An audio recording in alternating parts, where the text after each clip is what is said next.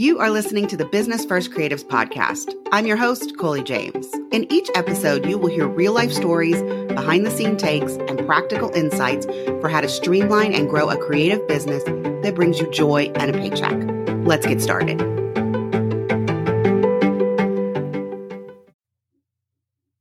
Hey guys, welcome back to the podcast. I'm just going to be real honest. This is a buffer episode. I didn't like last week's episode. It was a solo episode. You know how I feel about solo episodes. So I didn't publish it, but now I have a guest episode coming up on Thursday where I've already done all of the social media assets and they all say episode 11. So I am trying to just sneak this in as episode 10 so that I'm not missing an episode. So today's topic is something that has been on my list, but I was reminded of it again this week when I was in a photographer Facebook group and someone asked, how hard is it to set up Dubsado on your own? I'm not just going to talk about Dubsado today because this is actually part of a bigger question. So if you are thinking of doing something new in your business, improving something in your business, what is the first thing that comes to mind? Do you sit down and try to figure out how to do it yourself?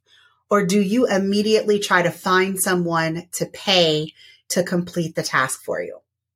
Because I don't know when that switched in my business, but at some point in the last 2 years, I stopped thinking of sitting down and figuring out how to do stuff on my own.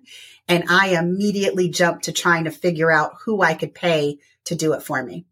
So not just for Dubsado. There are lots of things in your business that in the beginning, everyone does DIY. Let's say your branding, your website, your editing, your social media content, your copywriting for your website. I mean, there are so many things that we need to create as business owners that you can either try and DIY to save money, because in the beginning, you probably have more time than you do money. Because there is some point in your business where a switch flips. And instead of trying to save money by using time and DIYing, all of a sudden, it makes way more sense for you to pay other people to do the tasks for you. Okay, if there's a new thing in your business, how do you decide which path to take? Like, what pushes you from being a DIYer to now paying and outsourcing people to do these tasks? The first question that you should ask yourself is, can you afford to have someone else do the task for you?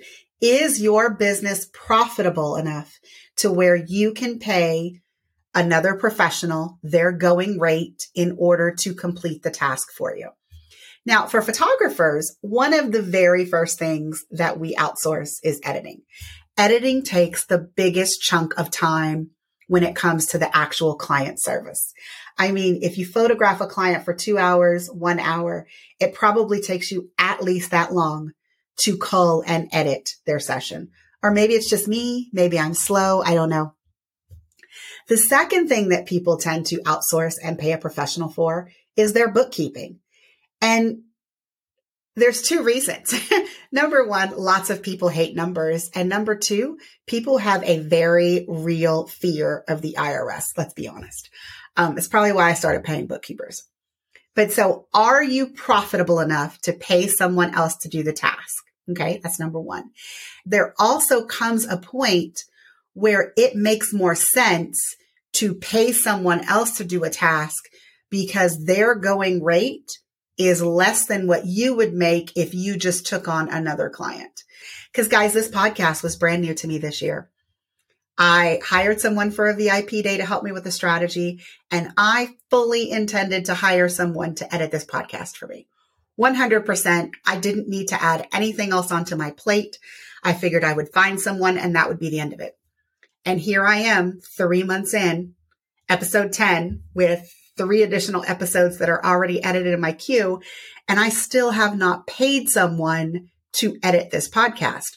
I actually enjoy doing it. I enjoy re-listening to the episode, so that I can write the show notes, so that I can create the social media content. I do think that doing this now is going to help me improve the podcast in the future. Maybe at the end of Q3, I am going to be ready to hire someone, because at that point, once I've got my bearings and once I have pretty much learned everything that I can learn from the edit, I do need to hire someone, because it makes more sense for me to spend, 6 hours in a week working on a VIP day client than it does to spend 6 hours editing podcast episodes and creating content.